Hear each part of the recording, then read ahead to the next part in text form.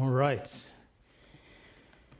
Let's go ahead and get into our chronological journey through the Gospels. This is lesson number 31, if you're keeping track. I am putting these together. And we are in that Galilean ministry, and there's a change here we're going to begin in Luke chapter 8. Luke chapter 8, verses 1 through 3. And we'll work our way through various Gospels today. And largely, the Galilean ministry is dealt with in the Synoptic Gospels, Matthew, Mark, and Luke. John is somewhat out of the story, but he will get into the story in just a few weeks. We'll be looking at Jesus feeding the 5,000. And in the feeding of the 5,000, all four Gospels talk about that event. It was such a large event in the ministry of Jesus Christ that all four Gospels recorded that event. And it became really a turning point in the ministry as well. Right now, you're in the midst of Jesus' year of popularity.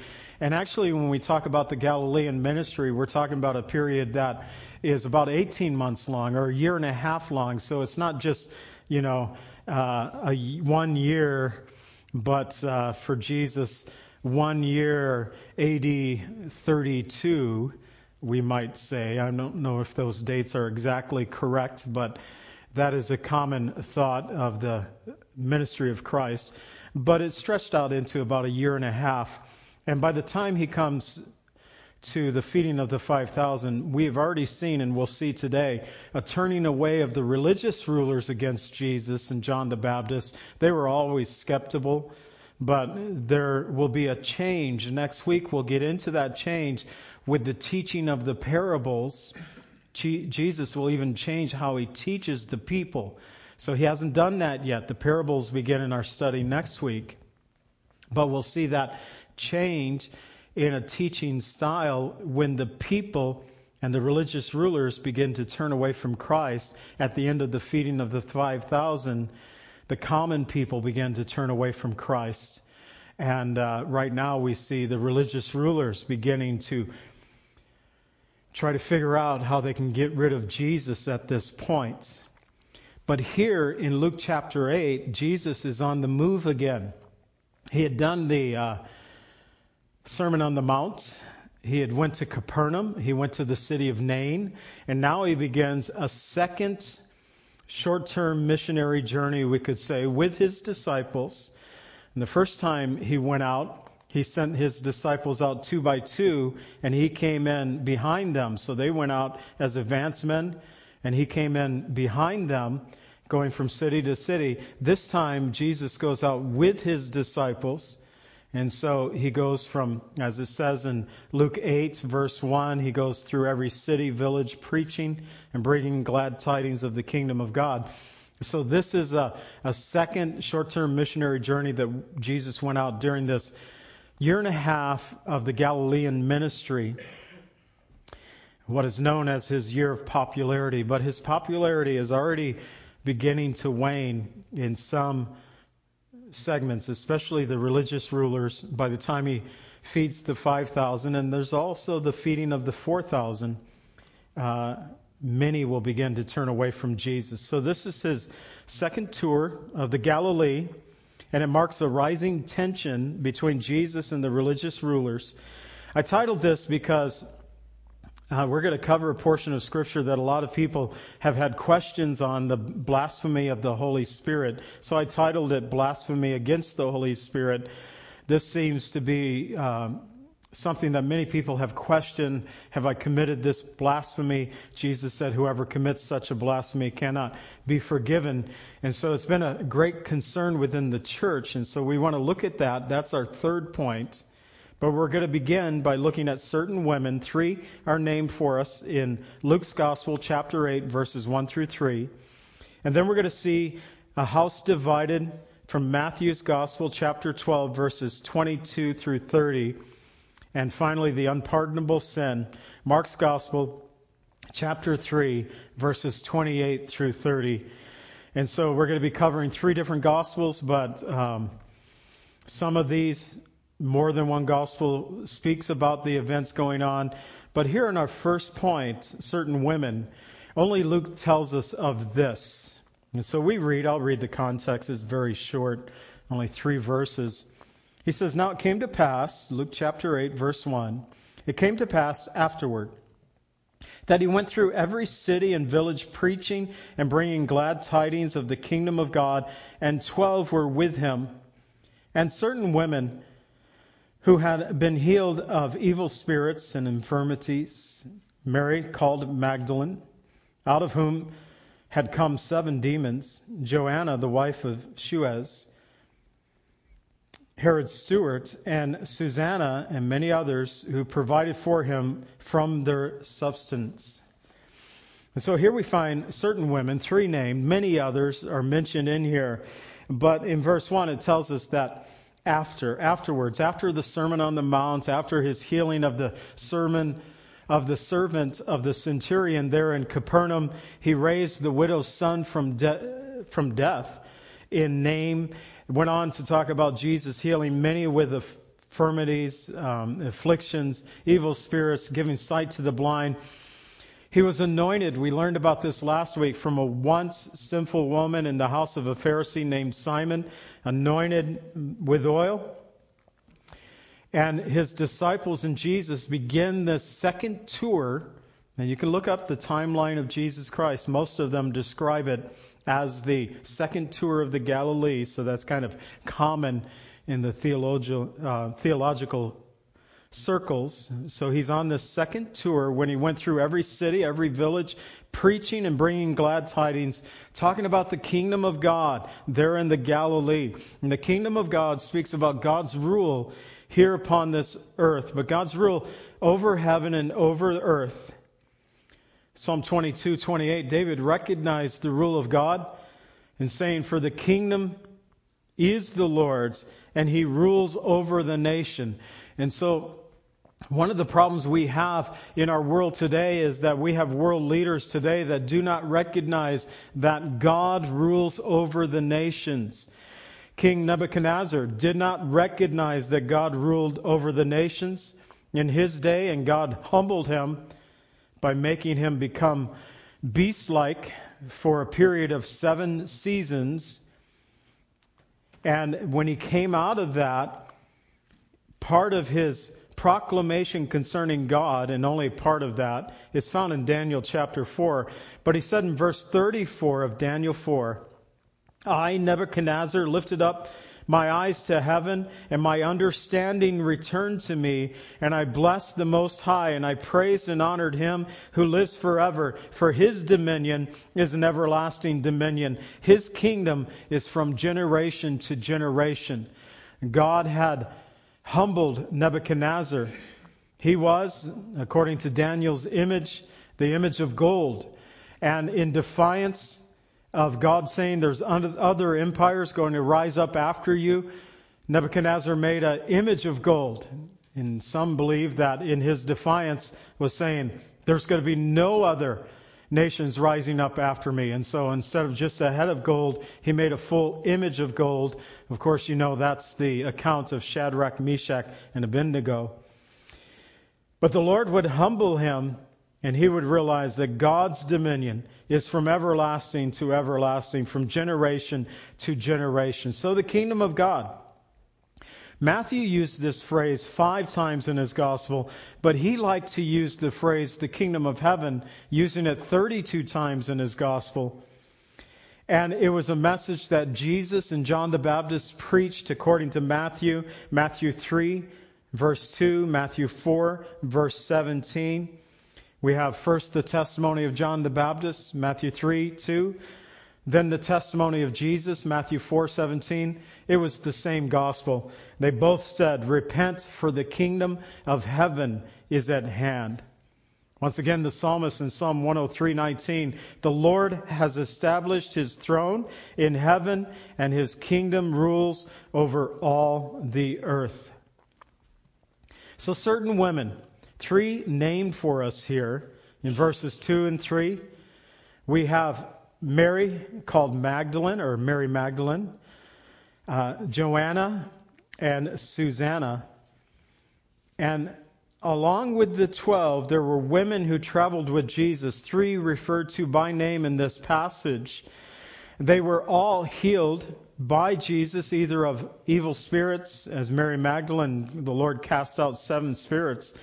That sounds pretty extreme, her condition that the Lord found her in. But also it could be of infirmities that they might have had. These 3 women, along with many others, they helped to provide and care for the needs of Jesus and the disciples as they traveled around and taught. And you can imagine that meals were being prepared and they were providing for. Mary Magdalene, we know her as one, as Luke tells us, from which came out 7 demons. And Jesus found her in a place of very dire straits. Her situation was horrific, and yet after the touch of Jesus in her life, she was one of many who followed Jesus while he ministered in the Galilee. But she didn't limit it to the Galilee. She followed him into the area of Judea and Jerusalem. She was there watching Jesus as he died upon the cross, according to Matthew 27:55 and Mark 15:41. She, along with the other women and the Apostle John, there as well. She went and watched when Joseph of Arimathea and Nicodemus buried Jesus in the tomb, and 3 days later she was there at the empty tomb wanting to anoint and properly prepare the body of Jesus. But when the women came that morning, an angel appeared to them and told them that the Christ that they were looking for, that he was not there, that he had risen. And that same morning, when Mary went out with the women, and then it seems that the ladies that she went with ended up going back, or she went separate, she hung out a little longer. She was found by Jesus. And the Bible tells us that Jesus appeared to Mary first while she wept there at the tomb. And she was the first to proclaim our risen Savior. Joanna, the only other information that we have about her is that she was with the women that went to the empty tomb on that glorious resurrection morning in Luke 24:5-7. When the angels appeared and said, "Why do you seek the living among the dead? He is not here, but he is risen." Remember that he spoke to you about these things when he was in the Galilee. We heard Jesus was telling that he would die and that he would rise from the grave while they were in the Galilee. Maybe perhaps in the second tour of the Galilee, he began to teach the people about his coming sacrifice upon the cross, saying, Luke 24:7, "The Son of Man must be delivered into the hands of sinful men and be crucified and rise on the 3rd day."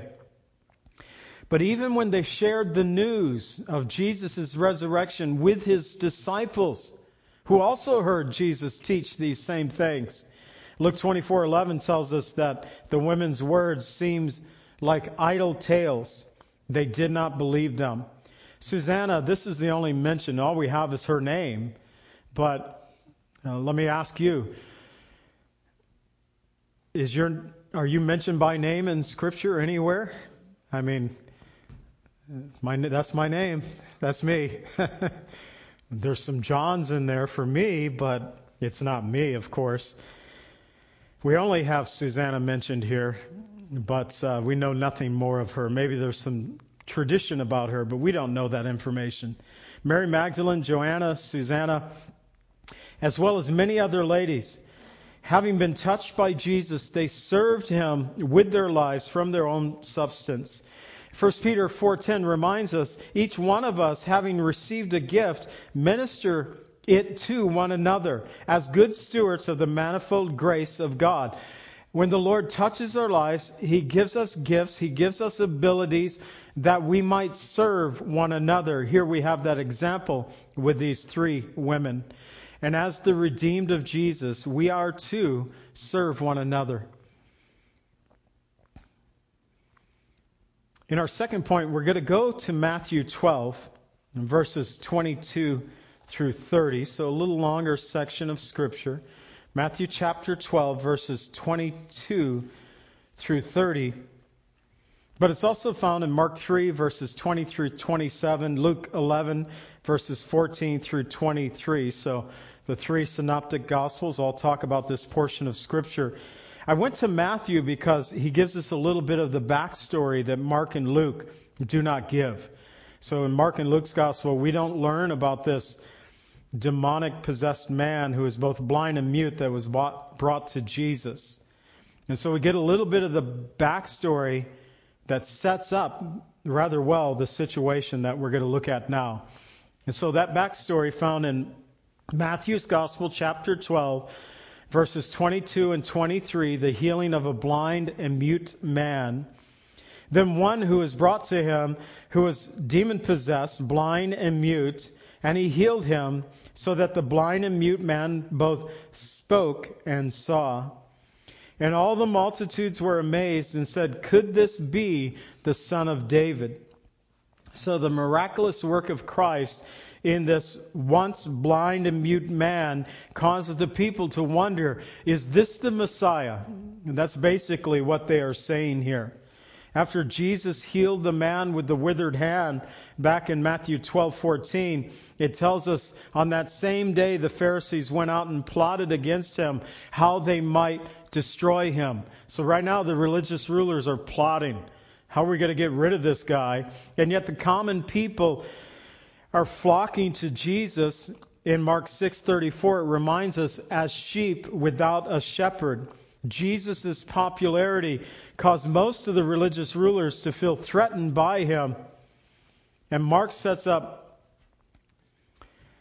this occasion by stating that the multitudes were so great, Mark 3, 20 through 21, that they could not so much as eat bread. And his own people heard about this. They went out to lay hold of him. And so Mark tells us a different angle of this account, that it was so busy that Jesus and his disciples barely had time to eat. And Mark used a Greek word, his own people. It's an idiom that refers to a kinsman or a family member. Not friends. His friends came to get him. No, his family showed up to get him. And in Mark 3:21, the family was saying of Jesus, he's out of his mind. So even now, Jesus' own brothers did not believe, John 7, verse 5. Though they had good intentions, the Gospel of John tells us that even his brothers did not believe him. And families and friends can often misunderstand God's call upon a believer's life. Families and friends can often misunderstand the call of God in a believer's life. You go and you share with your family and friends, "I got saved." And they're thinking, "Saved from what? What are you talking about?" Lily and I went to, at the time, my mom, her mom and dad, "We're moving to California." "Why?" And especially my mom didn't want me to go because she didn't want me to go. Lily's dad didn't want us to go because it wasn't logical. You're leaving good jobs to go to California to take lesser paying jobs. Why? This doesn't make sense. It just didn't make sense to them. Families and friends often misunderstand God's call in a believer's life. But as the years go by, it either gets worse or there is something that happens within those families and friends when they go through bad times. Usually they're not looking for a buddy to cry on, but they're looking for someone who can offer hope and help. And perhaps the fact that you have been walking in faith with Jesus Christ gives them a glimmer of hope that they end up reaching out to you. Lily and I have seen this happen in our own families' lives. So Matthew tells of a demon-possessed man who is both blind and mute, being brought to Jesus, being healed by Jesus, that both the blind and mute man spoke and saw. This being that he spoke and saw, to me, says that if he could speak, he wasn't born this way. Something had happened to cause him to be this way. The demonic possession would be the reason for it. because he knew how to speak. He didn't have to learn how to speak.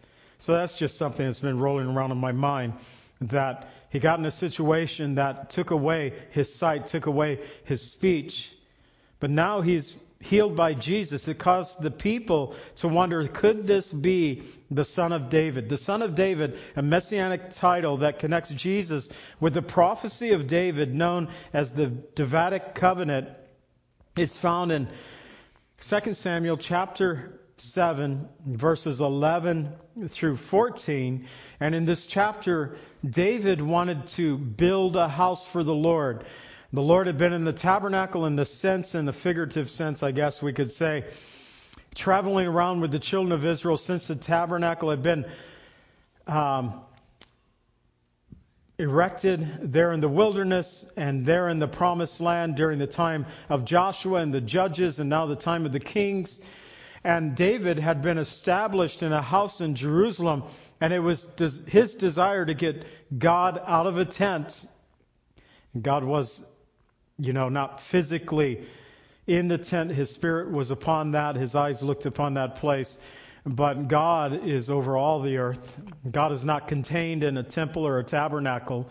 But in the human perspective, get God out of the tent and into a permanent structure. And the Lord told David, I can't allow you to build me a house. And the Lord first said to David, when have I ever asked? I'm fine where I'm at. When have I ever asked for a house? But he said, you have too much blood on your hands. I can't allow you to build the house, but I'll let your son build the house for me. But rather, the Lord said to David, I'll build you a house. So the Davidic covenant. 2 Samuel 7, beginning in verse 11. Also the Lord tells you, Nathan the prophet speaking, also the Lord tells you that he will make you a house. When your days are fulfilled and you rest with your fathers, I will set up your seed after you, who will come from your body. I will establish his kingdom. He will build a house for my name, and I will establish the throne of his kingdom forever. I will be his father, and he shall be my son. So there's a twofold fulfillment of this Davidic covenant. The first, speaking of Solomon, David's offspring that would become the next king, and it was Solomon that built the temple. But the second is found in Jesus Christ. It's through Jesus that David's house, his kingdom, his throne, has been established forever. So by questioning, could this be the son of David, they were actually asking, is this the Messiah? Is this the promised Messiah? And this question enraged the Pharisees.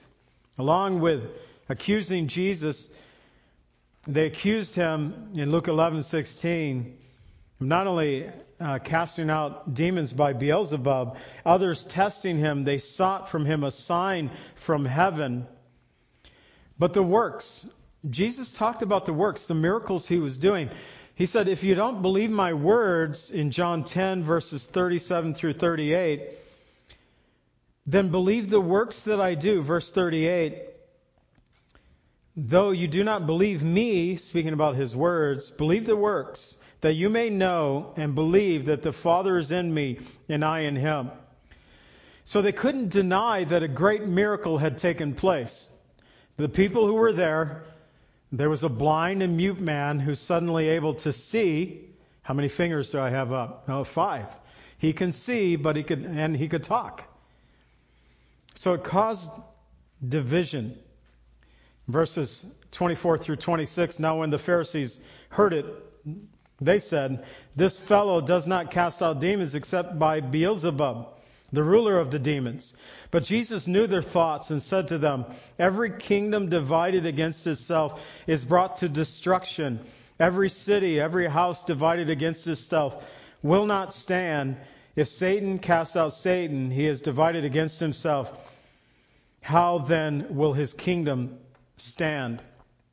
So Beelzebub was an ancient Canaanite deity. His name meant Lord of the Flies. Some scholars translate this as Beelzebul, which they believe better fits meaning the Lord of the dwelling place, or the Lord over the evil spirits that dwell in mankind. But Beelzebub, the religious rulers, having authority among the common people, they attempted to sow seeds of unbelief about Jesus. They questioned the miracle they couldn't deny. So they tried to say that he was casting out demons by Satan himself. And Jesus just responded, this is crazy. If a house is divided, a kingdom is divided, a city is divided, it will not stand. 2 Corinthians 4, verses 3 and 4, Paul, speaking about the gospel being veiled, he said, "But even if our gospel is veiled, it is veiled to those who are perishing, whose minds the God of this age has blinded, who do not believe, lest the light of the gospel of the glory of Christ, who is the image of God, should shine upon them." The Pharisees' minds have been blinded by Satan himself. A veil had been put over them so that they could not believe. The people were in a place where they were at that point to where they're questioning, is this the Messiah? Why is Satan able to blind the eyes of unbelievers so easily? It's because, well, Romans 1:28 tells us they did not retain God in their knowledge. God gave them over, therefore, to debased minds, to do those things which are not fitting. There are some people in our world today that every day of their life, they never have a thought toward God. And I don't understand that. I've always thought about God. I've always thought about Jesus and the power of the Holy Spirit and the work of God in this world.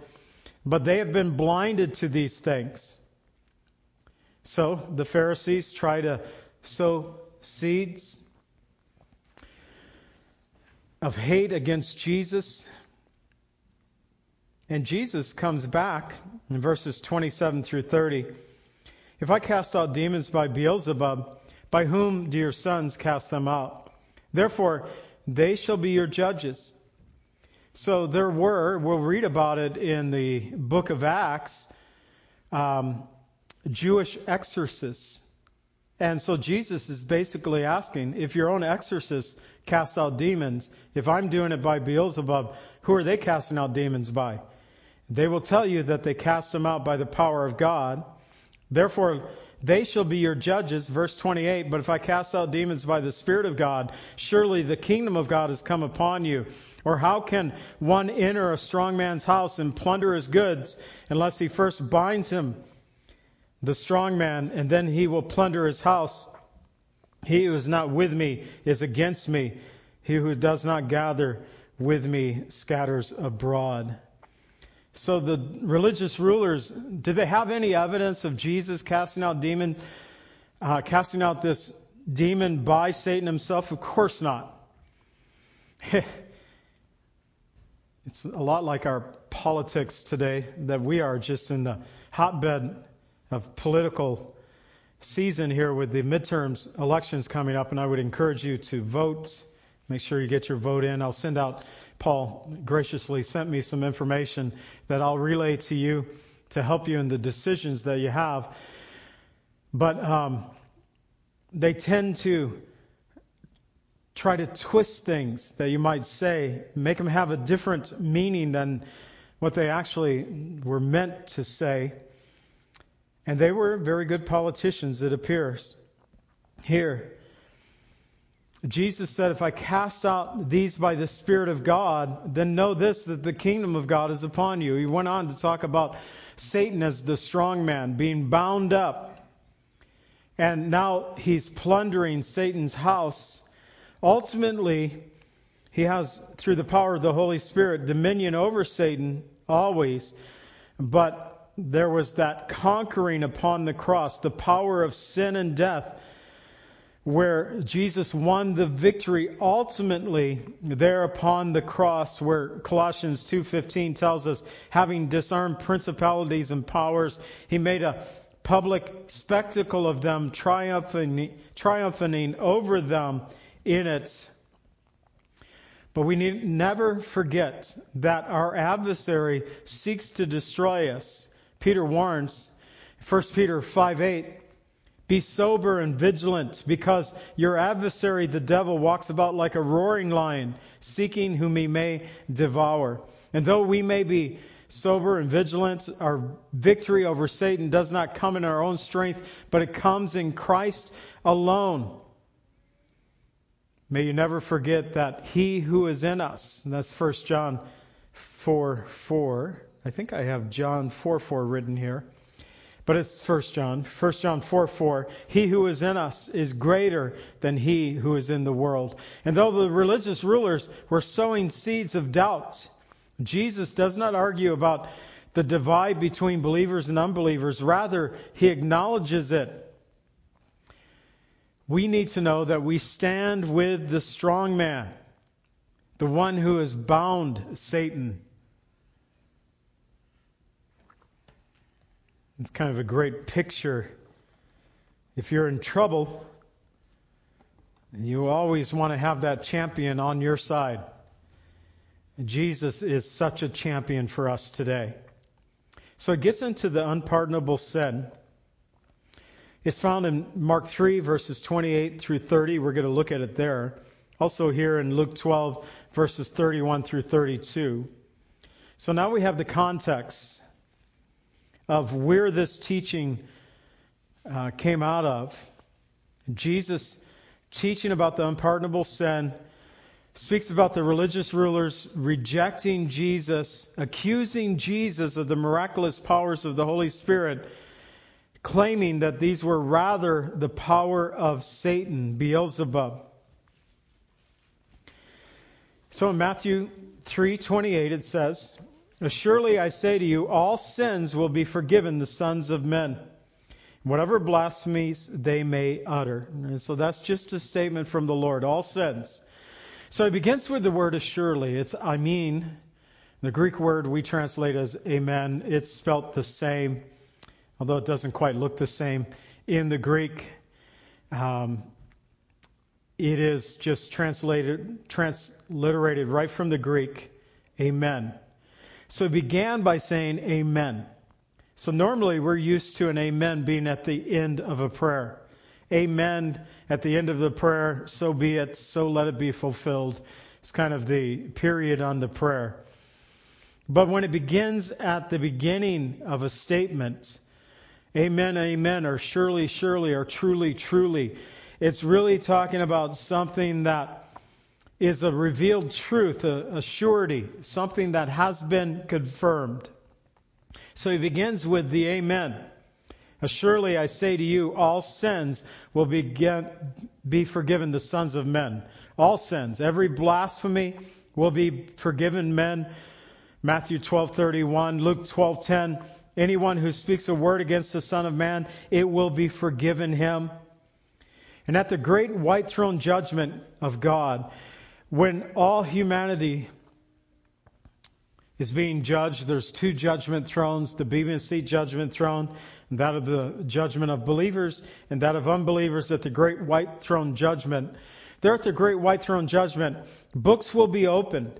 And in Revelation 20:12 it says, I saw the dead, the small and great, standing before God. Books were opened, and the dead were judged according to their works by which were written in the books. So all will be judged. And Jesus says all sins will be revealed, all sins will be forgiven. In a sense, you won't go to judgment in hell because of the multiple sins, but if only one sin brings you to eternal damnation. That is, verses 29 through 30. He who blasphemes against the Holy Spirit never has forgiveness, but is subject to eternal condemnation, because they said he has an unclean spirit. So, bringing it back into the context, they said he had an unclean spirit. The religious rulers who said he does this work by Beelzebub. So it brings it back into the context. They accredited the work of the Holy Spirit to that of Satan. And that, the Lord said, is a rejection of the Holy Spirit's witness concerning Jesus. That's the work of the Holy Spirit in our lives today. In John 15:26, when the Helper comes, He has already come. But then it was before He came, before the day of Pentecost, that's recorded to us in the book of Acts. Jesus said, when the Helper comes, John 15:26, whom I shall send to you from the Father, the Spirit of truth, who proceeds from the Father, He will testify of me. The work of the Holy Spirit is to bring testimony concerning Jesus. The Holy Spirit gives witness to the work of Jesus. And those who believe in that witness will not be condemned. Those who do not believe, they already stand condemned. John points this out in John 3:18, where it says, he who believes in Jesus is not condemned, but he who does not believe is already condemned, because he has not believed in the name of the only begotten Son of God. So we can conclude that that unpardonable sin is the rejection of the Spirit's witness concerning Jesus, in context, to accredit the work of Christ or the work of the Holy Spirit to that of Satan. By rejecting Jesus, you also reject the testimony of the Holy Spirit who testifies of Jesus. And those who commit this sin, Jesus said there'll be no forgiveness. They'll have eternal condemnation. So this kind of takes out the thought of soul sleep. After you die, you sleep for a while, you'll be resurrected back to life. It takes out reincarnation. You live one life, you don't get it quite right, and you get reincarnated again to try it again and die, and you don't get it quite right. So the reincarnated again to try it again, to die, and you just keep going in this eternal reincarnation cycle until you get it right. You'll never get it right without Jesus. But also no purgatory. That you die in this life, an unbeliever in Jesus Christ, that you can have family members who would pay your way out of hell, out of purgatory into heaven, or you spend so much time in purgatory you eventually work your way out because of time served. There's no time served. It's only through Jesus that we are saved. His work, not our works. And so to this day, while we're on this earth, it's because of the work of Jesus that salvation is afforded to us. Not by our works alone, but His works alone. The work that He did upon the cross. And even after this life, not through purgatory. You're not going to work your way out of hell into heaven. Not because of your works, but by grace we have been saved. So Peter 4:5-6 says, they will give an account to Him who is ready to judge the living and the dead. For this reason the gospel was preached also to those who are dead, that they might be judged according to men in the flesh, but live according to God in the Spirit. The gospel is preached that we might come to life-saving faith in Jesus Christ, to hear the witness of the Holy Spirit of God. And many have argued that God is unfair by sending someone to hell, perhaps who have never heard the name of Jesus. But their condemnation is not based on that. It's speaking against the blasphemy of the Holy Spirit. It's rejecting the witness, the testimony of the Holy Spirit. Now, stay with me for a moment. Ultimately, that brings us to Jesus. But the Word of God tells us in Romans 1:20 and 21, since the creation of the world, His invisible attributes are clearly seen, being understood by the things that are made, even His eternal power and Godhead, so that they are without excuse. Because although they knew God, they did not glorify Him as God, nor were they thankful. They became futile in their thoughts, and their foolish hearts were darkened. And the Holy Spirit gives testimony just by looking at the creation. Since the world was created, God's invisible attributes are clearly seen. And I believe that the Holy Spirit gives testimony in the hearts of all mankind concerning the truth of God. If someone's heart is soft toward the Spirit's witness, then God will give further revelation and present to them the plan of redemption that comes through faith in Jesus Christ. On the other hand, if the hearts remained closed and the Spirit's witness, God will then allow those hearts to become even darker and darker. Romans 3:24 and through 26 saying, being justified by His grace through the redemption that is in Christ Jesus, whom God set forth as a propitiation by His blood, through faith to demonstrate His righteousness, because in His forbearance God has passed over the sins that were previously committed, to demonstrate at this present time His righteousness, that He might be the just and the justifier of the one who has faith in Jesus.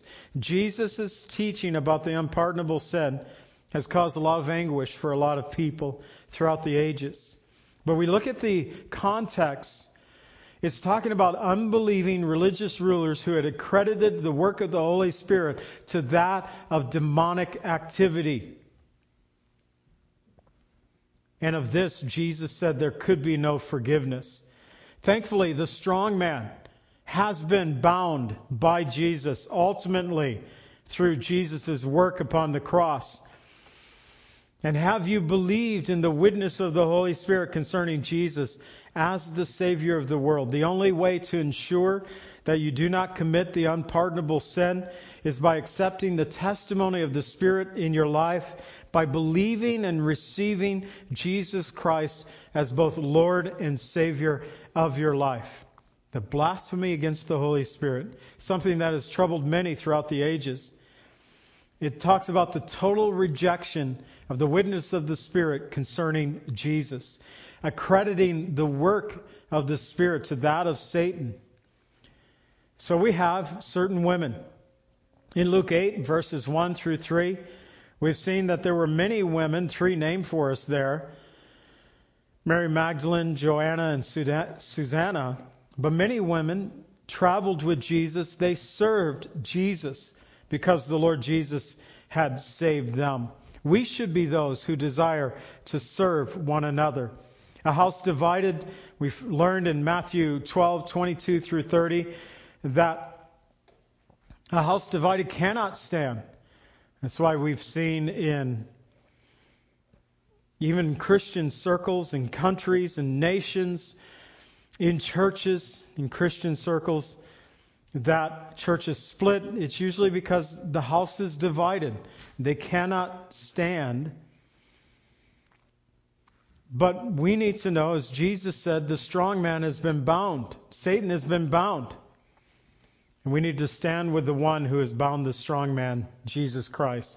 That unpardonable sin, the only way that we can ensure we do not commit the unpardonable sin is by receiving Jesus, accepting the testimony of the Holy Spirit, by believing and receiving the work of Jesus Christ as Lord and Savior over your life. So one story just kind of rolling around in my head. I said it before. I told Lily about it. I was trying to find it online today. This week on Friday, actually.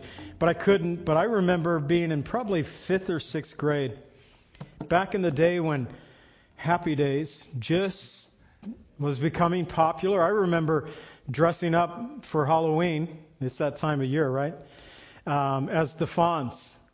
Do you know the first episode, he didn't have a leather jacket? That was introduced by the character, but not in the first episode. So I didn't have a leather jacket when I was in 5th or 6th grade, but I had a jacket that kind of looked like the one he was wearing. And, I took the collar and put it up and went to school, combed my hair, probably wore sunglasses. I don't know. But I was, for a day, trying to be Arthur Fonzarelli. But there's an episode that I've never forgotten where I tried YouTubing it, and I told Lily the thing that came up was people are fascinated with Mork from Ork, because you YouTube Happy Days, and that's the episodes they like to, introduction of Mork. They're on Happy Days, who they had their own show. We know how that played out if you're old enough. Some of you is like, what's he talking about? So I was in 5th or 6th grade. They had an episode where Satan's nephew began to mess with What was, not Arthur Fonzarelli, but the kid, Richie. So it was Satan's nephew shows up, and he does magical things. Every time he did something magical, and this is back in the day where you saw an episode and you never saw it again until it made it to reruns. This is back in the day when it was a one-time shot. They didn't show it later next week, or you didn't see it for a long time. But every time this nephew would do some trick, he would always say Beelzebub. That was the word that was used. I remember going to school the next day with the kids saying Beelzebub, Lord of the Flies. One episode of a television show that all kids watched back in the day.